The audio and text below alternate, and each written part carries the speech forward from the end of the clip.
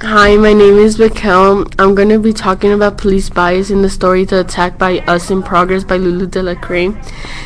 In the story The Attack, it's about a boy named Tony with the medical condition epilepsy, and his mom was out of the house when Tony was cutting pineapple and he had a seizure. His two little brothers found him in the floor holding a knife when they called the police. The police came and he was holding a knife when Tony stabbed the police, and the police arrested him while having a seizure. He wasn't let out of the police.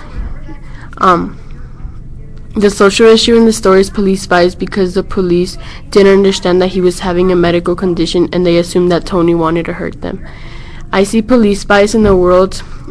Usually I see black people affected by police bias. For example, there was this case of a guy that got shot because an American guy thought he had a gun and shot the black guy.